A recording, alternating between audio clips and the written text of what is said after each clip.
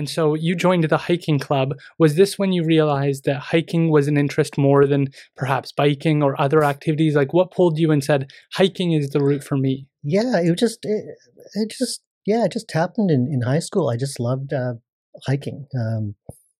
And in grade 12, made some friends that were really interested in doing that. So we got out quite a few times on our own and did hikes. And I've never been a great cyclist. So, I mean, yeah, I mean, I still don't really like going up hills on a bike. And so, yeah, hiking has just been the natural progression. And also, it's like it doesn't require as much. You don't have to, there's a low barrier to entry. Right. And I think that's also that's why, I'm a hiker, not a kayaker, or, skier and that kind of thing. Right. And so when you're going out and you're starting to learn about this, what is standing out to you? Is it the feeling of accomplishment when you get to the top and you're like, oh, or is it that view? Is it the kind of the rainforest around you? What's standing out to you that you're kind of going, yeah, I could do this, and what's the next place that I want to see? Yeah, it's kind of all of those, right? It's definitely, there's a feeling of satisfaction when you finish the hike, when you get to the place you want to go, because often there's a destination in mind. But if you hike as long as I do, then, or has been hiking as long as I do, then you realize you don't always get there anyways. But going someplace you haven't been, seeing the places you have been again in different seasons, and they're always different. It changes. Now I've gotten more and more interested in the plants and animals and fungi and that kind of stuff, looking at those. So, I mean, on hikes that people will think are boring, I always have something to look at. I just never get bored out there, right? And also, it's just a stress relief thing. It's anxiety reducing. It's a break. Yeah, I think that that's so important for people to realize, because I think we get lost in looking for the top of the mountain, or forgetting that there is, like, for every step you take in the forest, there's something to see, there's something to learn, there's a realization. Like my partner and I, we go for hikes, we go for walks, and we'll stop and we'll start looking at the fungi. And there's like, you could take 50 photos of that one image, and then you walk a little bit farther and you start to see this tree and it's huge, or you start to see a tree growing out of another tree, and you start to realize, like, this is such a complex ecosystem that if you just walk through it, you miss all of it. Yeah, there's so many layers to it. And then there's also, like, there's the historical aspects. You'll find rusty logging relics and whatnot around, and there's just so many layers to enjoy hiking. And a lot of people I meet are really focused on the fitness part, and getting somewhere and going fast and not stopping to smell the flowers, basically. And but yeah, I really enjoy all of it, and I've become less hardcore about the getting there and going fast as I've done more and gotten older. Right. So you started out, it sounds like really getting passionate in university and kind of beginning of high school. Yeah. How many hikes are you doing at this point in time, and how do you go about choosing your hikes during this period? Yeah, at that point, it's really only several to a dozen times a year, probably. Right. I remember it wasn't that much compared to now. But those were like special occasions. Those were really important. And if I didn't, get that dozen hikes in a year, I'd probably be pretty disappointed. Right. At that point, it was really looking at guidebooks and picking prominent peaks and interesting lakes and that kind of thing around the region. Yeah, and also just whatever we could get to. Yeah. Yeah. And so did you choose all throughout BC at that time, or were you being selective in more local areas? And how did you go about selecting? I've always kind of been a specialist in this, or focused on southwestern BC. Definitely have done some in other parts of the province, like in the Rockies. But yeah, always been very focused on kind of the area around Vancouver, from the Lower Island to Sunshine Coast to Sea to Sky to Fraser Valley and Manning Park area, and a little bit in Washington in the north part. Okay, and so how long were these hikes when you were starting out? Were you going, because you've done some pretty long ones, were those pretty short in terms of their, like, a day trip, or how did you choose? Well, back in those days, we were probably doing, those were fairly long, actually. We were probably going from anywhere from 4 to 12 hours. We were, when you're young and you have that kind of energy, it didn't seem so hard. Now some of those hikes that seemed easy are seeming harder now. Wow. And so that's a long time to be out in nature. So when you start to hit that kind of, it takes you 2 hours to get to your destination and 2 hours back, it sounds like those would be more like less people. There would be way less people Yeah. on those types of trips. Is that something that you guys preferred? Kind of getting away from those main trails? Yeah, I definitely do like to get out in places where there's less people. So that means doing some of the less popular trails. It means going farther, going in bad weather too.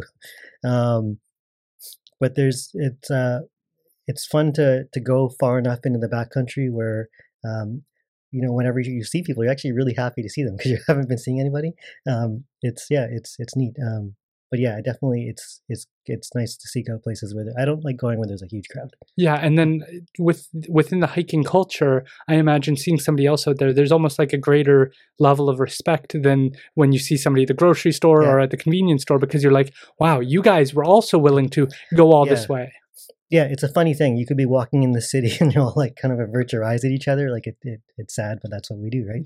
And if you're out there a few hours, yeah, you're gonna stay high and stop and find out what they're up to and whatnot. It's especially when it's been like this past September, I did I think a 4-day hike on my own, solo, and in the middle of it, like on the third day, I saw people for the first time. And it was just so wonderful to see this group of 3 heading the other way and finding out what their plans were and whatnot.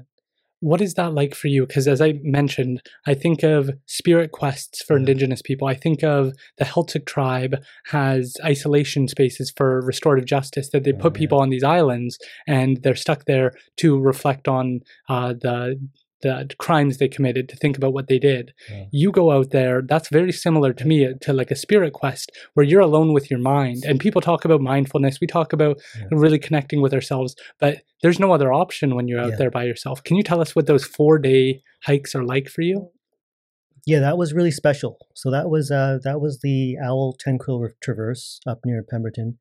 I mean, some people run that in a day, but I did it over 3 nights, and yeah, being alone all that time, it's neat to be, you know, you have to be comfortable with yourself. It's neat, and also I find I hike at a different pace because I'm hiking at my pace, and so I'm hiking slower actually probably, and taking less breaks, and just going kind of from you know, morning to evening, and you're doing a lot of thinking. But then also sometimes you're not really doing much thinking. You're just thinking about the next step and where you're going to eat and whatnot. Yeah, it's really something. It's also neat to know that you just I don't get bored out there. Like there's I don't get bored. It's really neat, and also just the joy you can feel on your own without having to share it. It's because I mean I do love the social aspect of hiking. You know, seeing great view with other people and experiencing the challenges with other people is a big part of it. But also seeing that, you know, once in a while that I do love that on my own. It's like I really do love hiking. So yeah, it's also there's one hike that I did, the Sunshine Coast Trail, which is the longest one I've done. It's 178 kilometers, and I did that in 10 days with another guy, and that one was the longest one. So in that one, I really found like the longer it gets, first of all, the more intimidating it is at the beginning because you're thinking about all the kilometers you got to take off, but the longer it gets, your thinking gets simpler because you run out of things to think about in a way. You're just and then after a while, you're just thinking about whether you're hungry or not, and whether you're going to stop and eat, and how long you're going to go to your camp. But before that happens, did a lot of thinking, and I ended up doing like a lot of life changes after that big hike. Came home and like immediately quit my job that week. Really? Yeah, not planned too. I had made other life decisions, and then I came home and things that changed at my work, and I just quit. Right. What job were you working? I was at the Georgia Straight. I was the technology and web editor at this newspaper, and I'd been there for 8 years, and they were changing kind of editorial direction. And I was a news person, and they're changing more into the arts and culture side, which really wasn't my not my forte, right? So it didn't make sense really for me to continue there with that shift. So I just decided I'd finally do what journalists do and retire to public relations. And so I made the jump, and it worked out. I ended up working at an environmental organization, where I wanted to be in the first place, like a dozen years before. So it's interesting how that happened. Like, and was that over the course of the hike that you were kind of thinking about? Is this what I want to do? Is this... Yeah. I was like, I already felt kind of I felt done. I felt, I didn't have much more energy to give, and journalism was also just becoming too stressful for me. Wow. That is such an amazing story, because we talk about mindfulness, and that's often the first complaint people make is like, well, like I've got stuff on my mind and then I forget to be mindful. But you're saying that like over the course of 178 kilometers, you've run out of things to distract yourself or to think about, and you start to come to resolutions, it sounds like. Yeah. Or that's what it has done for me. When you've had all that time on your own, because I was hiking with another guy, and also with another friend for part of it. She came in the middle, but a lot of it still you end up being on your own, right? Especially since my main hiking partner was a lot faster than I was, and we were choosing to hike a lot of it separately and then meet up at certain points.